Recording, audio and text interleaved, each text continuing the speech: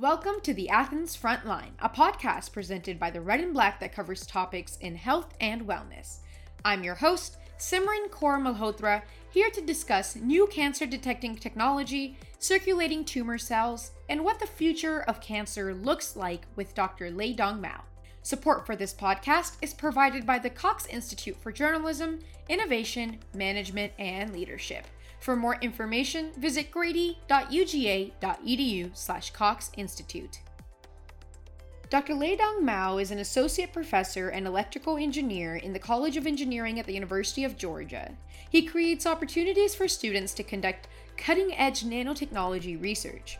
His current research interests include nanoscale magnetism and its application in biomedical applications such as cell sorting, single-cell study, droplet microfluidics, hyperthermia, and magnetic nanomanipulations.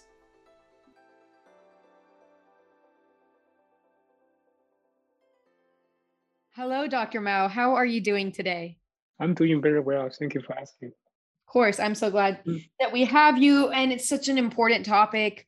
I've had people in my life that have been affected by cancer, and it seems like although it's one person that gets affected by cancer, it affects everyone around them as well. It's a very interesting yet devastating disease. So you are doing some really important research at the forefront of this. Can you kind of explain your research? And I know you have new patented technology as well. So if you can explain that as well, that'd be amazing. Yeah, first of all, I really appreciate the opportunity. I'm an engineer, I'm an electrical engineer. I'm particularly interested in developing technologies that can solve problems, especially in biological and biomedical areas. So one of the things over the last 10 years that my lab, myself and my graduate students and postdocs has been working on is to figure out how we can capture this so-called circulating tumor cells from cancer patients' blood. So let me just sort of explain why it's important to do that. So circulating tumor cells, or CTCs for short, they are the cancer cells that are breaks away from the original tumor. And that's why cancer is so deadly, because most of the patient who has cancer die from the spread of the cancer, not from the original mass.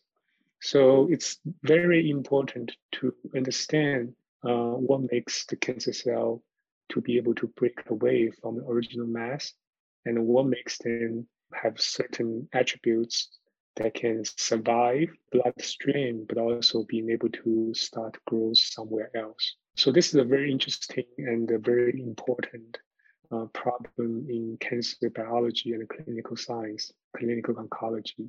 So I become interested in this problem about 10 years ago when I learned from literature and the medium that even though CTCs appears to be very important, it's extremely difficult to be able to study them. One of the main reasons is they exist in very, very small quantities in cancer patients' bloodstream. So if you take a milliliter of human blood from cancer patient, and you're looking at least a million white blood cells, at least a billion red blood cells, and among all these cells numbers, high quantity of cell numbers, CTC number are probably somewhere between 1 and 10. So you're looking at a very, very small amount of cells hiding in a vast majority of blood cells. In terms of engineering and technology, it's almost impossible to be able to differentiate and capture these CTCs in such a large amount of other background blood cells.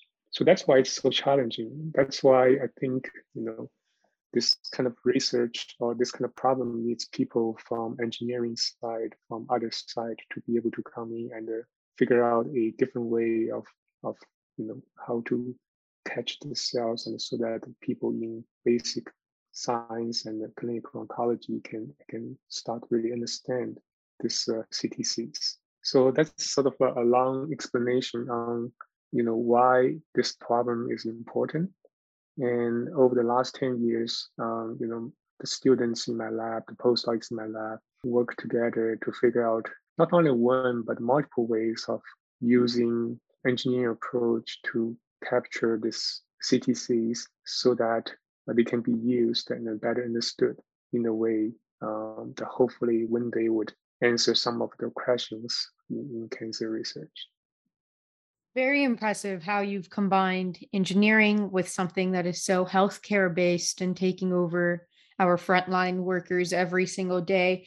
Now, for the CTCs or the circulating tumor cells that are so hard to find, yet your technology is able to find them not just dead, but they're functional and useful in life for oncologists.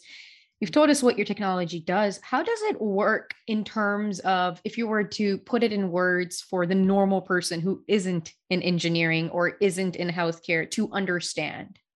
Yeah, so that's a very good question. So there are many different other ways of doing that. In the past, people typically rely on a certain antigen expression on this particular CTCs expression so that they can catch them using an antibody that's acting against that antigen. But over the years, people have learned, even though the CTCs are extremely rare, they also are extremely heterogeneous, meaning that they look very different in terms of their morphology in the microscope, but also in terms of how they express the surface molecules on their surface. And that's also has something to do with the way cancer has progressed over the course of treatment. So using a single biomarker in order to isolate CTCs, even though it has been proven to be successful in the beginning, but people are realizing this is not sufficient. So that really made us thinking, can we use something else? Can we use maybe some intrinsic difference between CTCs and blood cells in order to separate them or in order to tell them apart? One way we do that is to use their physical morphology. It turns out that on the sort of statistical level, the CTCs appear to be a little bit larger than the blood cells, including the red blood cells and the white blood cells. So by just using the slight morphology difference, we're able to do a very fast separation from CTCs of CTCs away from the blood cells. The benefit of doing such a way is that we do not need a biomarker.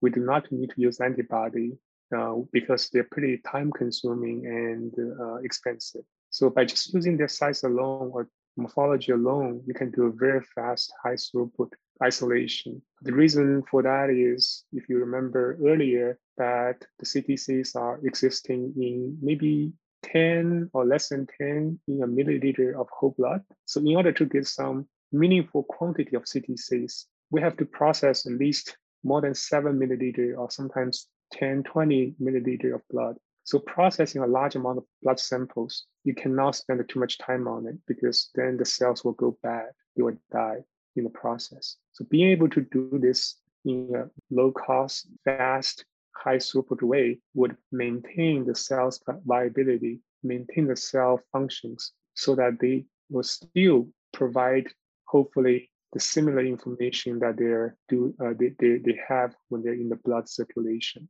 Yeah, so that's one of the ways we do that. And we have other ways of doing that, but I'm gonna, just pause here and yeah. Oh, you did a good job explaining that. It's very interesting and impressive how efficient this process is, and you've gotten your technology patented recently. How has it been received by when you talk to oncologists? I know you've worked with the university center as well with the cancer specialists. Essentially, what have you been hearing from them, and then how have you been kind of shaping this technology as you work on it to be helpful and easy for them to use? Yeah, that's a very, very important question because I can tell you that as an engineer, we always want things that work in the lab to be useful in applications, to be translational. But even though we want that to be the case, but we always are faced with a lot of challenges because if you think about, for example, the technology in my lab, there is a dedicated student or postdoc working with the technology, knows the ins and outs of everything about the technology so that he or she can start using that to process blood samples from cancer patients to isolate CTCs. But if you just give the same instrument or device to a untrained person or people who are trained but not specifically on that technology, you will have a big barrier for that person to be able to use it. In fact, I can tell you a story, a failed story. Okay, so I think during the pandemic, we were contacted by one of the oncologists, a medical doctor who's treating breast cancer patient in Los Angeles, California. He's extremely interested in using our technology to look at the CTCs, to look at how the genomes of CTCs for breast cancer patients who are receiving immunotherapy. We send everything off to that lab, but they have a lot of difficulty in using the technology because it just requires a lot of training and understanding and trials and errors in order to get everything to work. And frequently, the people in the hospital, in the clinic, even in the basic research lab, does not have such resource or time to do something like that. So returning back to your point, by patenting this technology, by working with people who are still interested in doing this technology, using this technology, we're trying to significantly bring down the gap of the training, the requirement of the training in order for someone to use this technology. Our ultimate goal is so that we can have a fully automated machine that people can perform the sample in, answers out, or CTC out assay with the press of a few buttons. We're still very far away from that, but we're making progress towards that goal. So that's going to take some time and take a lot of resource to do that. And the patients that you have shown through your research is quite amenable. I know it can't be easy. I mean, it's one of those diseases that we always talk about, and we are always struggling to even find cures. And it feels like once someone is diagnosed with cancer, I mean, there's this whole stigma and notion of that it's a death sentence at some point. And so that is a very impressive take of also minimal training. Now, people who do have minimal training that's the intent with this technology, that they can operate this device and get the same results as one would in the lab. So how do you imagine labs would look like once your technology hopefully is the mainstream way to go? Do you think that labs will remain as busy as they are detecting cancer or CTC cells, or, there's people working there too?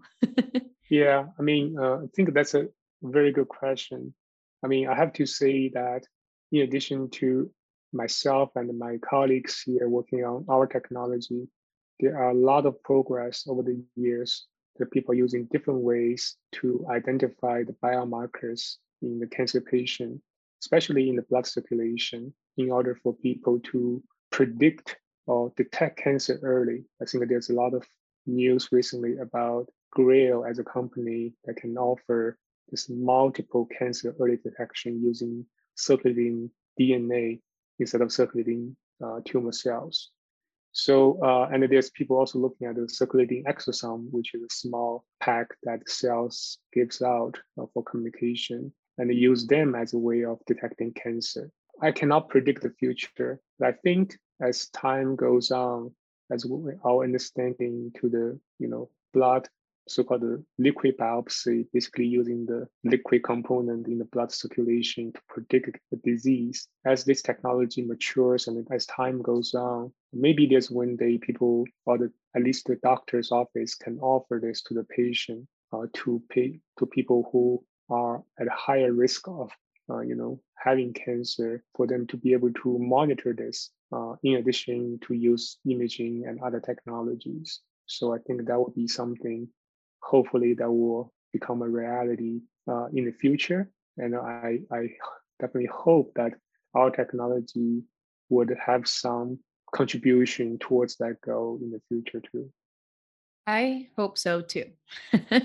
Now, it doesn't only seem like this technology can help find out if one has cancer or how harsh it is, but it can figure out in ways of how oncologists or other healthcare providers can kind of shape their plan of action to how they want to treat their patients. So, how does that work? Yeah, so that's another excellent question. So getting the cells from the patient's blood circulation is just the first step. Over the last many years, people have just been counting the numbers of the cells once they're isolated. And that has been proven to be very useful in predicting the outcome of the treatment.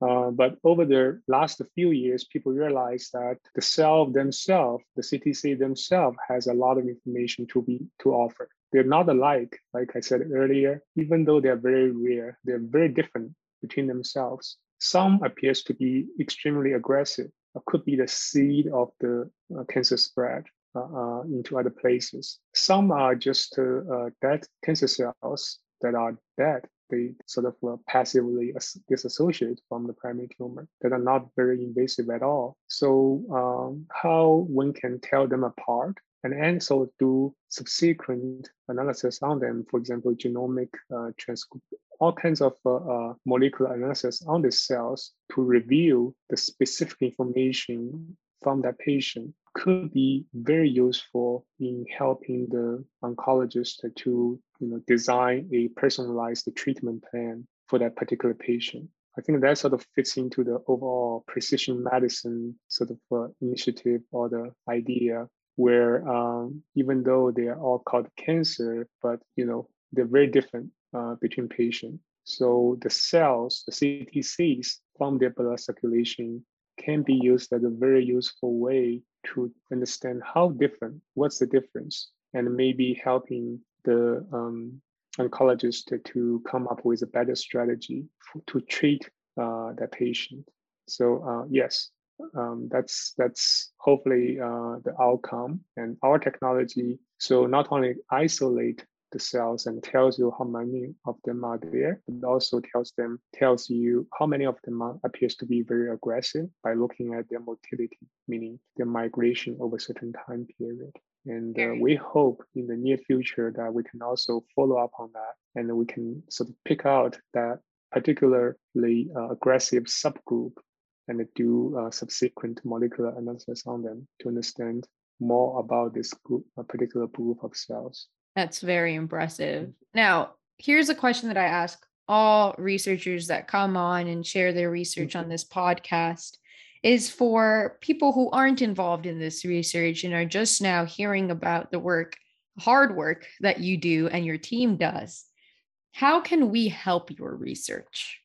I think there's many different ways of helping research. I mean, depending on who you are, myself and my colleagues are extremely grateful for the patients who voluntarily agreed to enroll in our study and provide their blood samples with no cost. I have to say that this patient, they are very, very sick patients. They're usually stage 4, stage 3B cancer patient. They're not likely to benefit from our research at all because it's going to be at least many years away, but they still voluntarily provide their blood samples, and I'm extremely grateful. That's one thing. Second of all, if you're a student, work on something that really you're passionate about, something like this or something like other research that you're passionate about, because it takes really hard work. I know you mentioned hard work at the beginning. I think I have to say that working on this technology requires dedication. One of my previous lab member, a graduate student,